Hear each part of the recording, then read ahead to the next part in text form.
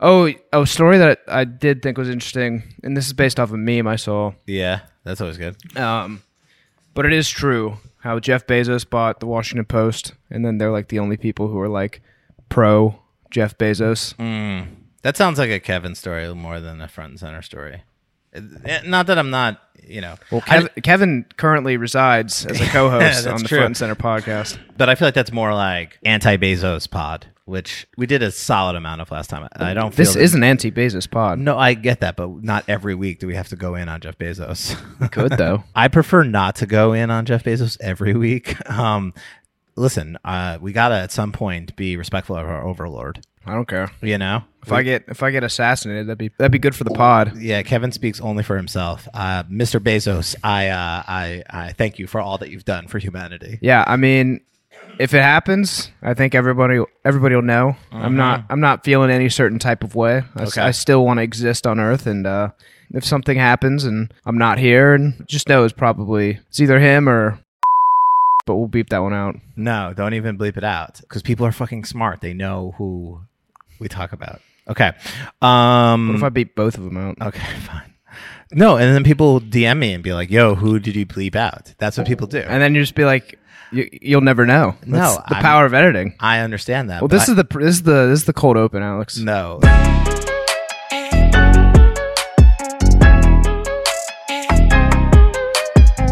3, 2, 1.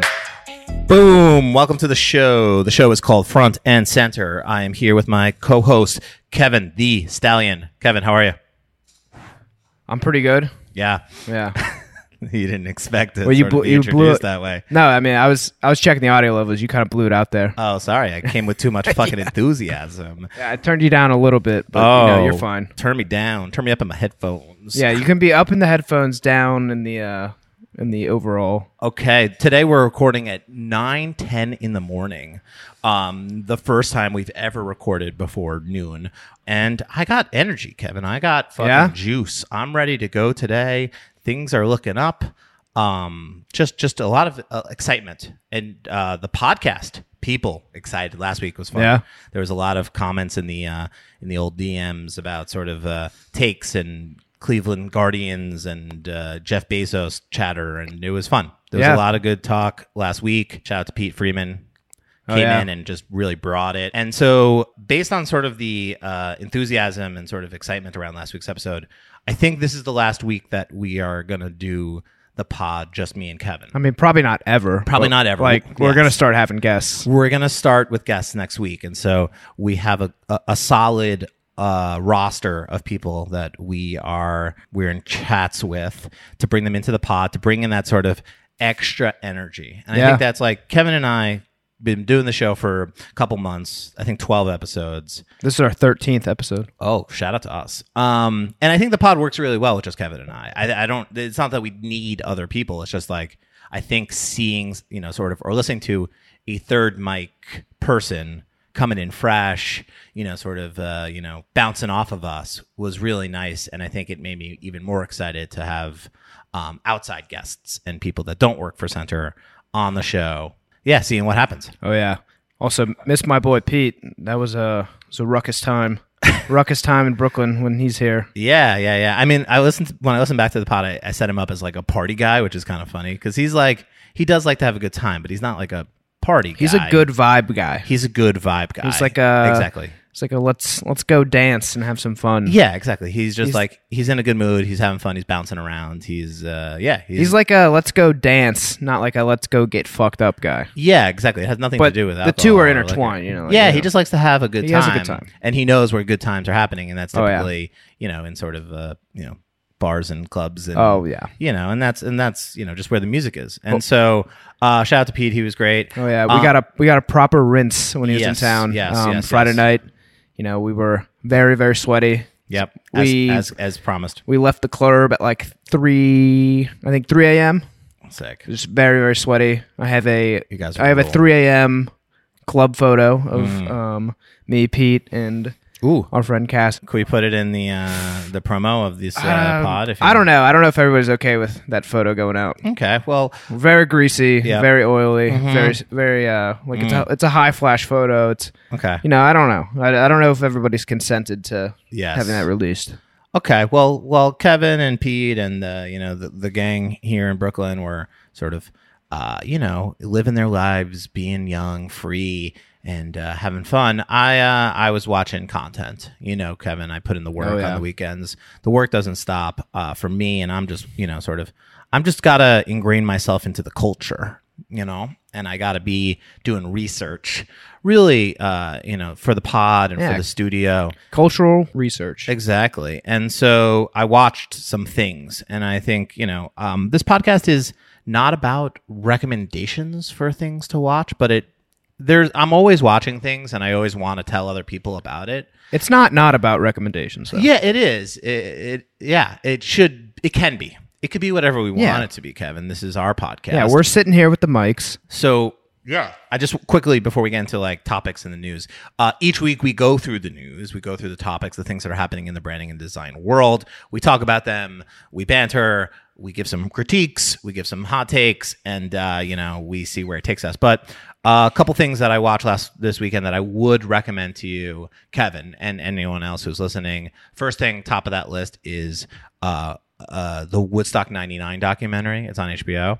Oh yeah? Yeah, and it is pretty solid documentary. I don't really recall exactly the story of Woodstock 99, but did you go? I wasn't there, no. But they tell a really beautiful story about a pretty fucked up moment in time when sort of late 90s, a lot of male white angst was sort of popping off. Oh, is this where that DMX clip came from? Yes. And so basically they had Woodstock 69, Nice. They had Woodstock 94. They were all like, peace, love, and joy. And then in 1999, they decided to do Woodstock again. And because I guess popular music at the time was like Limp Bizkit, Metallica, like it was very much like rock, like was the hot genre, sort of like new metal. And so they, for some reason, decided to make this festival essentially full of acts that sort of the average 22-year-old college white male would sort of be excited about. And it was all just angsty rage artists. So the lineup, you ready for essentially who was there and like sort of like what sort of started all this ruckus? Hold on. Was there actual ruckus, or is it just the yes, the vibe? No, it was actually quite horrifying. The fact the first night they I'm doing a really bad job of telling the story. Basically, it was sort of like a Fire Fest type situation where there wasn't enough water, there wasn't enough sort of like, it was brutally hot. There was like the campgrounds became full, like all the toilets started breaking, so like shit and literally piss was everywhere. That's just classic Woodstock, though. No, but it was like, but it was, yes, classic Woodstock. But if people are there to see like DMX and fucking Rage Against the Machine and Metallica and sort of Limp Bizkit and Insane Clown Posse and Kid Rock and like Kid Rock, these are all the artists that people are there. And so basically they tell the story over the sort of like 3 days of the festival, how like progressively people started getting angrier and like just more rageful. And by Sunday, they literally start breaking everything that's there. Whoa. Lighting fires, like just smashing ATMs. Were they smashing pumpkins? They just smashed everything. And one of my favorite parts was that they would ask the artists to go on stage and be like, hey, like, can you like try to like quell the crowd? And literally Fred Durst from Limp Bizkit gets on stage. He's like, you ever have one of these days we want to fucking break shit? And he's just like, this is the song for you. And then like Red Hot Chili Peppers comes on and they play Fire. Like they're just like the artists are not like because they're not, they're it's 1999 and like they have an image and they have a brand that they're trying to like uphold. And so basically this festival goes from like people angry in the sun to like people tired and angry in the sun to just like full on chaos. And unfortunately, a lot of people died. What? Really? Because it was just like heat exhaustion. And fuck. like the crowd, there was no cell phones also in 1999. So like everyone is just kind of like in this mosh pit. It just was like, and really close together, and so people got hypothermia because they were just so hot and squished in together in like a mosh pit, and they fucking die. What? Yeah. So this like, that makes no sense to me. How did they get hypothermia? Yeah, overheating From drugs? No, from just being over. Like if you put 300,000 people in a very close space together, and everyone is jumping up and down together, and their squished body heat and body temperature just rises to the point where you like, if you're maybe not the healthiest person in the world, like it's very unsafe. Is that hypothermia though? Yeah, no, it's hypothermia. You can die from overheating. Is that? Oh, okay. Yeah. So I mean, I guess that makes sense if it's like. Yeah, and so the documentary is actually really dark at points. There's a lot of like sexual assault, and like there's definitely like there's a lot of like women who sort of report things that happen to them there, and just just really dark but an interesting documentary nonetheless. The other thing that I watched this weekend that is incredibly weird is a Netflix show called Sexy Beasts, where people go on blind dates, but they have to wear masks, like Halloween costumes. You love masks. So it's fucking first you have the masked singer, and now Sexy Beasts. This is like the masked singer dating. Yeah, that's pretty much the same concept for sure. You know what I realized also, Kevin, this weekend?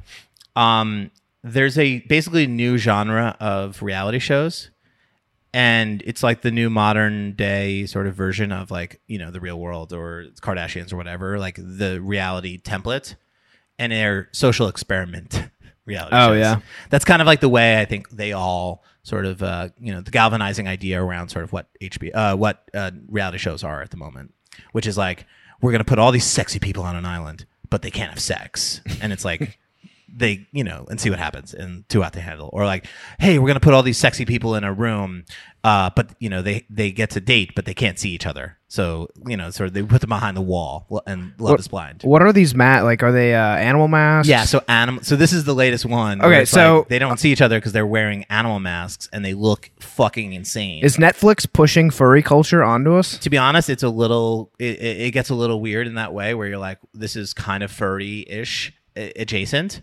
But it's one of those shows where it's like, it's not good. It's really dumb. You shouldn't watch more than, literally one episode of it. But I can't stop watching it.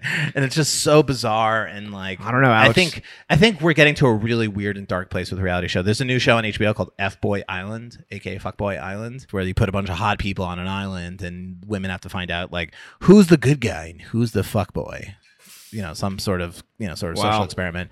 Yeah, so like all these shows, HBO made that? That seems a little low. I think that's the thing that actually kind of makes me quite sad. It's like, it's HBO Max, which is again this like fucked up new thing where it's like HBO, but it's not really HBO. It's HBO's also got Cinemax. HBO's got too many brands. It has a branding problem, HBO does, because it's like, yes, there's a show on HBO that's really, really fucking good right now. It's called White Lotus, and that is like prime HBO Sunday night like television, like must see TV. If you're not watching White Lotus, it's arguably the best show. I think it's undeniably the best show on TV right now. If you're going to watch one thing based on this conversation or listening to this podcast, go watch White Lotus on HBO. I'll watch it. No, it's fantastic. It's beautifully shot. It's really funny. There's amazing actors. It's an all-star cast. It's incredible. And so that's like prime HBO, like, type of TV. It's not TV, it's HBO, but F-Boy Island is like on the same channel network, and it's like, it's sad that that's a thing, because HBO would never do that. Well, I guess they did. Sopranos and Curb, and like they just did it, Alex. But it's not HBO, it's HBO Max. So it's like, who's taking responsibility, or who takes credit for F-Boy Island, and who takes credit for White Lotus? In my mind, it's Cinemax is doing Fuckboy Island, and HBO is doing White Lotus, but it's all the same, so it's fucking fucked up. We got to move on. Yes. Let's get to topics. One last thing I wanted to just quickly say. This morning, as I mentioned, we're shooting and recording this podcast in the AM here for the first time. I went to get my coffee from the coffee shop. They were playing Christmas music. It's August. Okay. Yeah. It's a little early. Where's for Mariah? What the fuck is Eleva? It's a coffee shop right here in Greenpoint. It's kind of talk about a bad name. Tough name there. You ever hear the number 11? It's called Eleva. Shout out to Eleva. They have incredibly strong coffee, which is why I go there in times of need. My typical shops are Maman and Homecoming. Those are the sort of go-tos in Greenpoint. And everyone loves this content. Fucking coffee talk. You got to go to Champion. Where's that? It's Manhattan and DuPont. I'm not gonna go out of my way. What are you talking about? You live right there. You live like literally two steps from it. It would be 2 steps away from the office and not towards the office. I need my coffee shop to be, in my direct path. Kevin, should we get into the show topics? Yeah, Alex actually came in this morning and he said, "No talkie until coffee," and he has that sign hanging above his desk. Yeah, don't talk to me until I have my coffee. That's me. I didn't drink coffee until I turned like 32. That's crazy. Yeah, I just was not really a coffee guy. I was always tired. Damn. Sleepy. Lazy. I mean, you probably slept better. Yeah. Why do you think we're doing so well at the studio? Coffee. Just, for the first time. Probably because everybody's very talented on our team. Yeah, that. Good work. That and also coffee, Yeah. Just really elevated things in my life. Love me a productive drug. It's one of those things where you look around and you're like, why is everyone using this product except for me and seemingly getting a lot of things done? Well, now it's time to start ripping cigs. Hell yeah. Take it to the next level. Hell yeah. Okay, cool. Let's get into the topics, Kevin. This week, we got a couple things we got to talk about. First one is a rebrand. We love a rebrand. Every week we, talk about things that, sort of appear on Brand New. Shout out to Armin, as always. Go subscribe to Armin and Brand New and sort of what they do over there. It goes without saying that if you're a designer and into branding and the amount of work and the amount of, dedication and commitment and care that they do, is unparalleled, and it's absolutely something. Yeah. Also, we're, I think we send a lot of, people who listen to the show. Yeah. I feel like their move while they're listening is to go to brandnew.com or whatever, under consideration, whatever. Yes. Maybe we should be getting a kickback from that. Maybe we should talk to them about potential advertising. Again, if you're if you're listening and you work for a company that you think might be a good advertiser for the show, slide in those DMs, holler at the boys. But yes, under consideration.com/brand new. If you don't have a subscription, you absolutely should. And if you don't, you should, because you want to be viewing what Kevin and I are viewing while we're talking about this on the podcast, because that's the key. Get on our frequency. That's the key. It's like we are obviously talking about design in an audio medium. Yeah. And so if you want to see the things we're talking about and sort of reviewing, at least once an episode, we are on Brand New. And sort of talking about what rebrands are happening in the world. Yeah. Also, don't come at me and say, "Oh, all the things you talk about are on Brand New. I can't look at them because I don't." Is that true? Somebody who's not to be named did that to me last night. They were like, "Yeah, I can never find your show, or I can never find some of these articles because they're on Brand New." And I was like, "Well, it's $2 a month. You should pay for it." Yeah. I mean, listen, our show is free. We're not, this isn't some sort of Patreon thing. We're not behind a paywall yet. But yeah, if we're, instead of paying us money, go pay Armin money. Pay Brand New $2 a month, and maybe also pay us money too. But I'm saying it's not even just for us in this show; it's for your career, your knowledge. There's great things on there that we talk about 1 out of the 20 things that they post a week, right?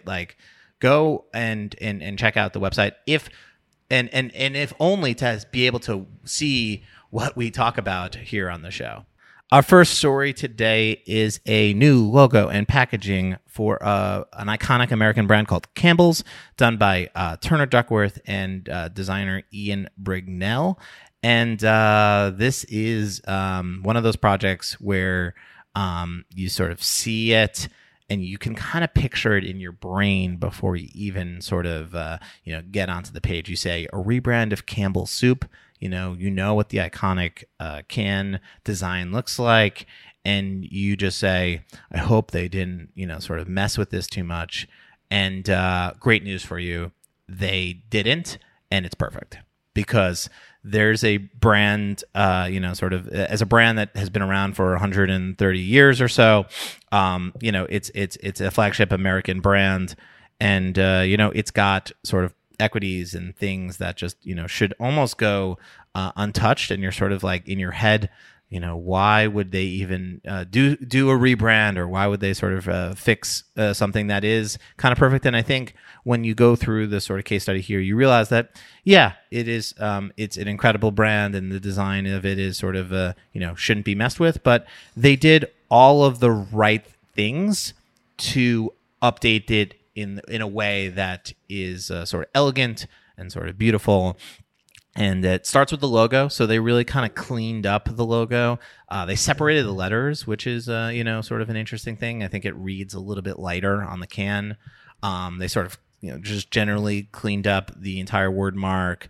And that's where the brand starts. They also cleaned up the packaging in a sort of nice way, where they created a more systemized approach to it. So the before and after is subtle, but it's like sort of in that perfect sort of evolution towards just a better system, a better design, and still, not messing with some of that, sort of instantly recognizable stuff that you know and love. Kevin? Yes. You seem like you're itching to say something. I've got a couple takes. Mm-hmm. I think I'm not a huge fan of this spaced out cursive type beat. It doesn't really make sense. The cursive's not really written like that. Okay. Okay. I don't think it's the biggest deal. I'm not going to die in this hill. I did like the connected cursive letter much better. Okay. I also think that at this point, Campbell's is a very iconic brand, and why do they need to put ingredient? Why did they need the noodles and the chicken on the packaging? I don't think that's necessary. Yeah, no, they do actually, and I think because you're saying they do need it? They need to have some sort of visual representation of what's in there. And I think if you look at the before, you can't just read the word. No, I mean, I think if every word on the packaging was across the board, which just said beefsteak and tomato and sort of cream of mushroom, and it didn't have any visual representation of what it tasted like, it would be really tough for consumers. Would it though? Because I feel like everybody knows what Campbell's soup is. I'm telling you, people are not thinking that much on shelf. And so I will say, little behind the scenes here. So Campbell's is a client of ours, is someone that reached out to us because of this rebrand. They had just finished this rebrand with Turner Duckworth, and they reached out to us because they wanted us to create a sort of a ceremonial T-shirt and merchandise to celebrate this rebrand. Can we say that on the pod? I don't know. It's a good question. So I don't see why not. We knew this was coming. We saw this about 3 or so months ago for the first time. And before I saw the sort of guidelines brand update, I sort of was like, I hope they do something really simple. I hope they don't, in my head, I was like, I hope they clean it up, and I hope they sort of celebrate its assets and sort of do this, in sort of the right way, I guess, and not changing too much, but kind of updating what needs to be changed, updated. And they completely nailed it. In my mind, I was like, this is exactly what they needed to do. And I think one of the things in my brain that I was trying to wrestle my head around was how do they take the cream of celery bowl of soup on the front of the package off without to clean up the sort of lower half of the can design and still communicate what is inside the can. And I think they did that in sort of the cleanest, simplest way, which is 1 or 2 ingredients in the white space to the right of the logo, in sort of in this PNG chicken noodle PNG sort of design versus a bowl of soup. And I think that stuff is really important, Kevin. I know this seems ridiculous, but people want to see because they can't see into the liquid because the can. Oh, yeah, because it's a can, right? So it's like they need to see, like people need to see what they're buying because they're not thinking. They're not there to think. They're there just to purchase. And like also a can's like metal and you can't like see into it. So like, you can't like see. I know you're being sarcastic, but that's the point. Is like they all look the same on shelf. Could they have made them clear? They could have little window, probably little window in there. Or maybe a little window. But I think this is the most elegant way in which to do this, to not sort of have a big, sort of steaming bowl of soup on the front of the can. Yes. So I think in that way they had to do something. Otherwise, people are just gonna. You're expecting people to do too much work, which is to read and think. And I know you think that's funny, but like people are just not going to do that. So, all right. Well, if you say they need the images, that's what I'm saying. If you say they do, I'll believe you. And I'll say that they did do a good job to systematize it. And honestly, looking at the before and after, I think the word mark looks a little nicer, like on pack. They got rid of that. They got rid of the black like back shadow. Yeah. Back shadow stroke thing. Yes. Flatten. Yeah. Clean. Good. Yeah. I agree with you, Kevin. Like, I think at first when you look at the logo sort of before and after and it's, not connected, you're like, well, what is that? Why not connect that script? It looks good on pack. And then you look on pack and you're like, that's why you don't connect the scripts. Yes. Because it's like clean and sort of lighter and sort of just feels nice. And so, the can design, I think, is absolutely kind of like flawless, sort of nailed it. One of the things that I thought was funny when I first saw the rebrand was sort of this updated medallion. And again, I've never worked on Campbell's and I didn't know the brand history. I didn't know sort of like all the nuts and bolts of what makes the Campbell's brand. And one of those things is this medallion, this bronze medal that they won in 1900 that sort of sits in the middle of the can. It's iconic as a sort of just gold piece of metal. But what is this, like a World's Fair? Yeah, they won some sort of World's Fair bronze medal in 1900, and I just chuckled to myself thinking that like they're really holding on to this medal from 1900, holding on to a bronze medal. Exactly. They're really celebrating this bronze medal. We're not medal shaming here, at all. As someone who won 2 silver can lines. So we don't medal shame the Olympics. Winning a gold or silver or bronze is, those are all trophies. Those are all winners in our minds. Yes. Also, all these takes are in jest and fun. It's fun. We're having fun. We're just having fun here. But yes, I thought in my head, I was like, that's pretty funny that they hold on to it. But at this point, it's not even about the medal. It's about it's sick. It's the iconic. It's iconic and it sits in the middle. So I think the whole system is pretty flawless, and sort of the packaging and the logo and the systemization of the flavors and the cans. It's all wonderful.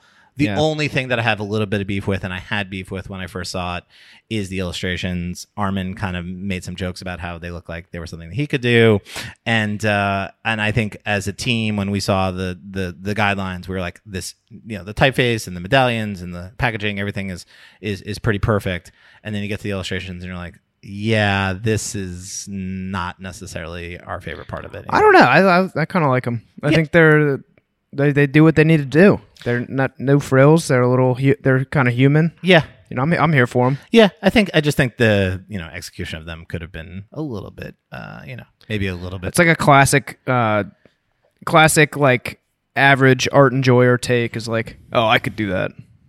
Could you though? Do it, Armin. Do it. I'm sure he could. Do it. No, do it, Armin. Let's see. Do it. Kevin, we can't do it. Honestly, it is. I just think those illustrations lack a little bit of sort of finesse, I guess, or I think they probably they're simple and they're human. And I agree with you, Kevin. They bring a sort of like childlike sort of humanity to the brand, and I just think that maybe. We could have maybe tried out something maybe a little bit more exciting or unique or special. It is what it is. But overall, Turner Duckworth doing a fabulous job here. And I think it's again, when we talk about rebrands in the past, we talk about sort of like, keeping what's great, making it better, and sort of like celebrating its assets. And I think they have really...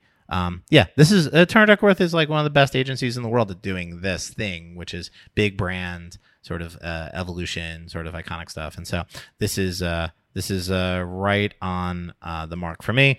Moving on. There is a new brand in town in the sort of in the cleaning supplies business, I guess that's probably how you want to describe this brand. It's a sort of home sort of cleaning products, and the brand is called Safely. It features a sort of all green design system with sort of a drop, a very minimal packaging, something a bit reminds me of Smart Water. But they have something that they're a brand new brand. They just sort of announced, and they immediately have an exclusive deal with Bed Bath & Beyond. And the only reason why any of this is news is because the people behind this brand are Christine Teigen and Kristen Mary Jenner, a.k.a. Kris Jenner. And those two people are very famous and very successful businesswomen and famous internet celebrities and real-life celebrities. There's nothing that I love more than a bunch of rich people getting together and making a brand that'll probably get them even richer. Let me first start off by saying that this packaging is amazing. Oh, you like it? Yeah. It's so simple. It's so clean. It's iconic, you know? Is it? It's iconic, dude. Yeah? Yeah, that drop, dude. It's just nice. Makes me feel like I could drink it. It is. Maybe it looks like it would make my breath really fresh. It does have a minty look to it. It does. So that's the critique, Kevin, is that you like the way it looks? No. I mean, I don't mind the way it looks. Yeah. But I will never ever buy this. Fuck this brand. Ooh. I hope it goes out of business. Whoa. Whoa, Kevin. I wish nothing but the opposite of success for Kris Jenner and Chrissy Teigen. Whoa. They've had their fair amount of success. Maybe let somebody else have some success. Damn. Also, like 3 hand soaps cost $25. Bullshit. This is the definition of greenwashed. Like the better for you cleaning supplies. Like they look like they're eco-friendly. They're not. And if they were really eco-friendly, they'd be in refillable like bottles and they'd sell bulk. But they didn't do that because they don't really give a shit. They just want to make money. Yep. Their claims. Listen to these claims. Okay. Powerful ingredients. Those are just facts, yeah. Power. No harsh chemicals. Yeah, can't have chemicals. Life-changing scents. Highly concentrated. Okay. Refillable bottles. Uh-huh. So let's break those down. Powerful ingredients. What the fuck does that even mean? Yeah. That's empty claim. No harsh chemicals? Yeah. What even is a harsh chemical? Life-changing scents? I don't know. Probably not. Yep. Mm-hmm. Highly concentrated? Sure. Yep. Refillable bottles? Mm-hmm. Yeah, okay. But like, what are you going to refill them with? Like another bottle that you have to buy? Yep. I don't know. Well, it's good for the environment, Kevin. No, it's absolutely not good for the environment. I'm sure they're using plastic. I'm sure they're not like spending anything on the packaging. Yep. Like this is meant to look like a premium product, but it's not. It's not going to be that. Yeah. And it's a sham. It's a sham. Travis sham mockery. It's a travesty, a sham, and a mockery. Hey, Chris's favorite is the Clean Freak Kit. It's the $52 bundle where it looks like you get every single product. You get 3 hand soaps. Damn. You get I don't even know what a laundry duo. Mm-hmm. And then you get some surface spray. So yeah, good for them. This brand, what it is. Shout out to them. This is great. I love when the market regulates itself like this. And, they always say capitalism breeds innovation. And, this is what we're seeing here. Just innovation, baby. Yeah, I think for me, that's the part that really sort of grinds my gears a little bit is that, like, there's a brand called Blue Land, and it sort of has cleaning supplies in sort of reusable bottles that is for cleaning. And it got a lot of press and it got a lot of sort of excitement and it for sort of leading the way, I guess, here and sort of like trying to get people to not buy reusable or sort of single-use plastic cleaning supplies, sort of selling beautiful clean packages and sort of refillable and sort of like a subscription model. And this just is literally a copy and paste of that business. And just like, instead of Blue Land, this is just Greenland. And they just, sort of Safely is, just a pretty generic-y, Also, fuck name. that name. That name sucks. Safely. But yeah, I think just like Blue Land, walk so this could run. And it's just kind of sad that like, I just have to.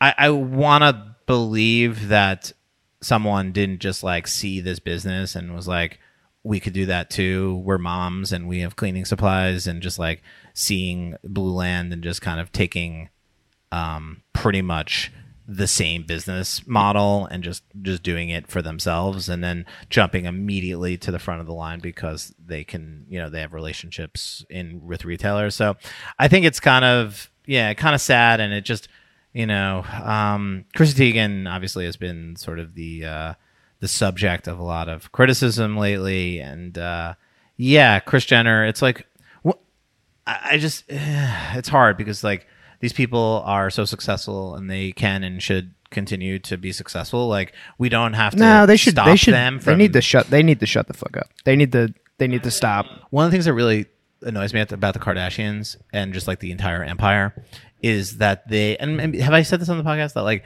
they do, like they all have their own brands, right? They all have Skims, or they have 818 Tequila, or they have Kylie Cosmetics, and then this is Safely, and like, they all have like brands that they have each one of them designated or sort of lead, and businesses that are very successful. And I think I've talked highly about Skims, and I've talked highly about Kylie Cosmetics, and I've talked, highly about some of the brands because I think they do a good job, obviously, from a creative side of things. They obviously have all the money in the world to hire great creatives and to come up with good ideas. And they don't, they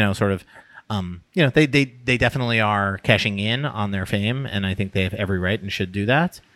But they continue to do these Instagram sort of like promotional giveaways. Have you ever seen this, Kevin? No. So on Instagram, they'll post a picture of themselves with like 30 brands around them, like handbags and all these brands, and they're like, giveaway time, like, here are the rules for this contest. You have to follow everyone that like Scott Disick follows on Instagram. Then you have like, it's like, and it's like the lowest common, like, I don't know how much they pay them to do these sort of like raffle giveaways to their 100 million followers or whatever, but it's like, if you're gonna do Skims, and you're going to do sort of Kylie Cosmetics, and you're going to do all these sort of like, sort of entrepreneurial ventures, like maybe cool it with the fucking raffle giveaways on Instagram. It's like, we know you're capitalizing on your fame and success, and I'm happy for you, and it's fine to me to be able to do that. That's why, reality show superstars of years, for years and years and years have been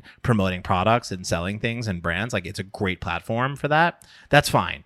But maybe the promo Instagrams, like raffling and sort of like, giving away sort of money in exchange for fucking followings, and like, it's just like shady sort of like lowbrow kind of stuff. And just like, you gotta pick your battles. And that's my sort of like 2 cents on the Kardashians. Yeah. If you have Safely products in your house. Yeah. I'm stealing something. Okay. I'm stealing something from your house. Okay. We got to move on. So a new brand story this week comes from the Die Line. Shout out to Andrew and Jessica. This one popped up on my timeline in a bunch of different places, but they had the best article I thought about it, which is a new line of cannabis, CBD, Delta 9 products. I don't know. Delta 8. Oh, sorry. Delta 8 ain't CBD. Okay, Delta 8 is what, somewhere between THC and sort of CBD, right? Yes. It's like legal. It's like legal weed, but somehow I don't really get the legality of it. Yeah, seems like a little bit of a loophole, but okay. So it's legal weed. It's sort of like gas station, sort of like No, it's somewhere. Okay, so there's a new brand in the space, and it's led by a man that became very famous at the very beginning of the pandemic, which feels like a million years ago, and his name is Joe Exotic. Joe Exotic obviously comes from the Netflix show Tiger King, and then sort of tells the story of him and his crazy life.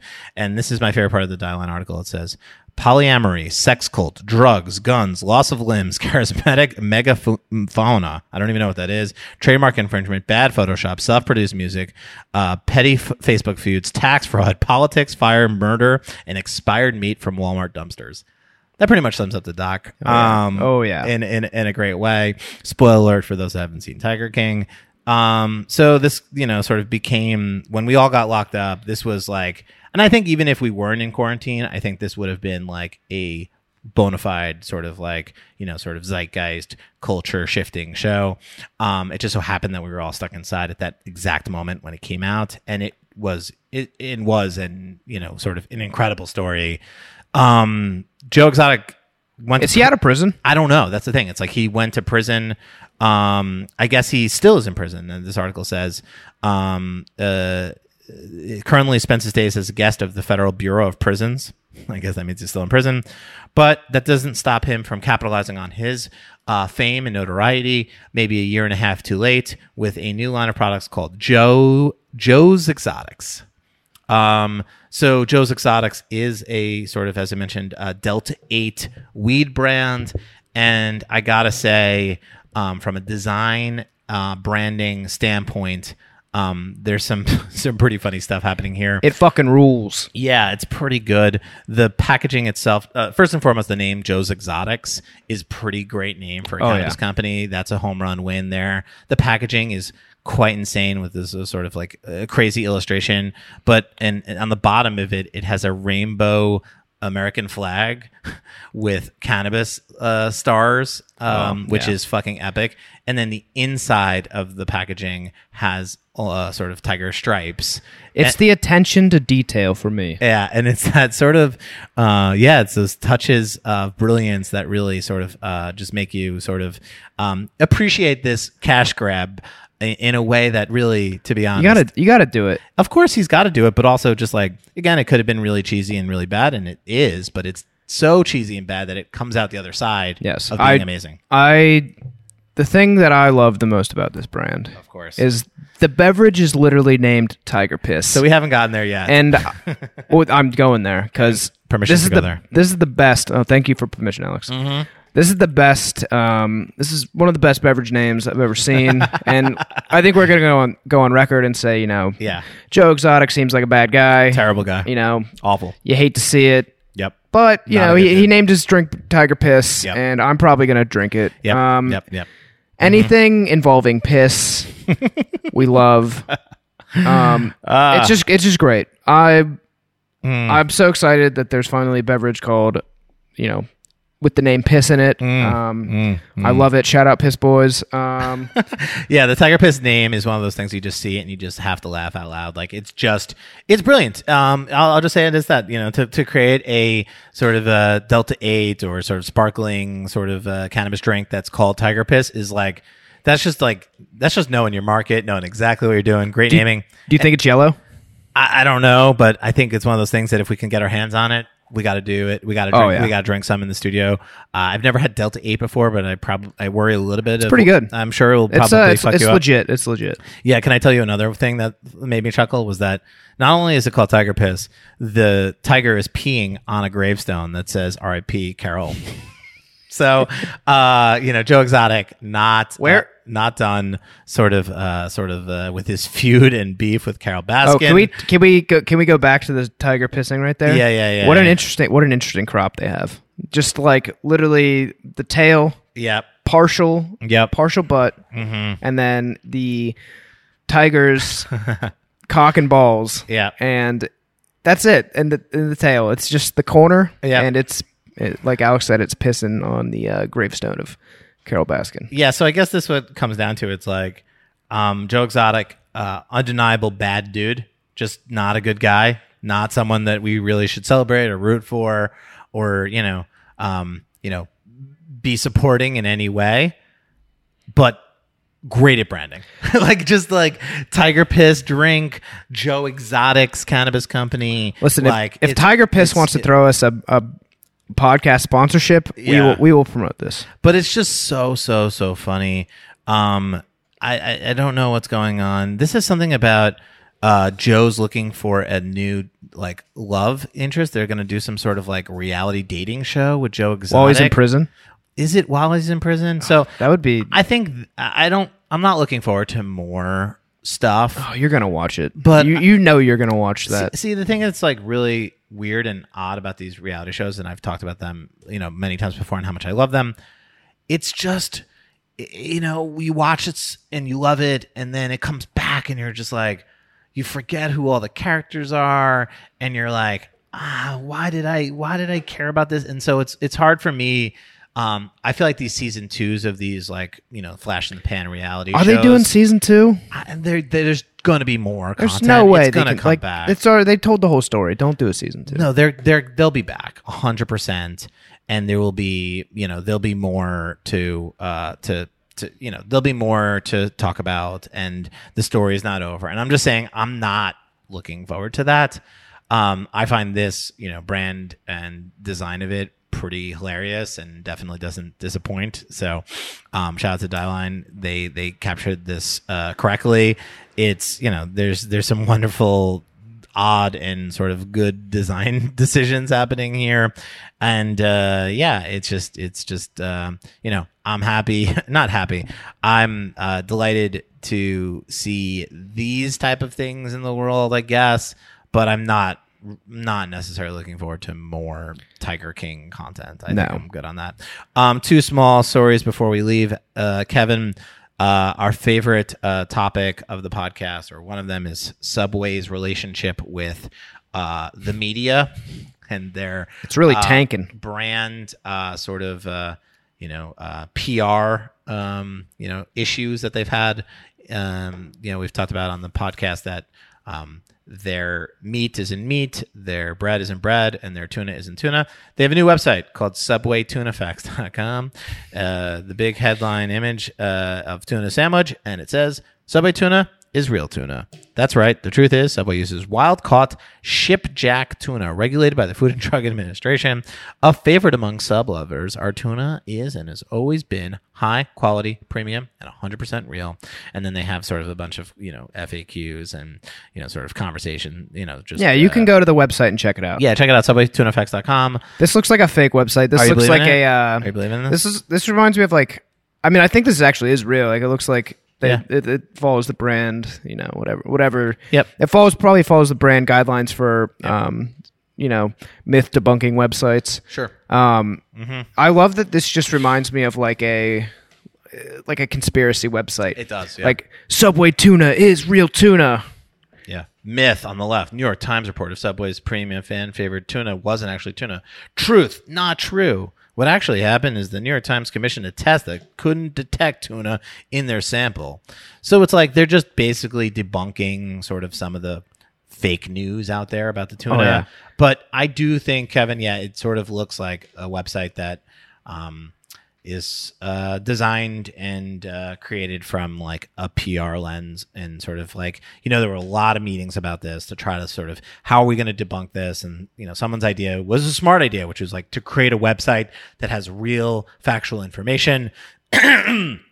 Sorry. And this is the result here. And it just couldn't be less compelling from like a experience perspective. So this makes me believe that it's not real tuna. It really, to me, I honestly kind of I forgot about it. Like, yeah. I'm not out there. I'm not a Subway tuna enjoyer, but I'm not out there ordering this. But this website isn't. This website makes me think it's not real. Like, yeah. Why would they need to make a website? They just dispute this claim. And yes. Shout out New York Times doing a number on Subway right here. Yeah, I think this is like, obviously it's helpful in that they can like point people here in the future and just be like, that's actually fake. Like, go to this website and we have we've sort of collected all the real facts here.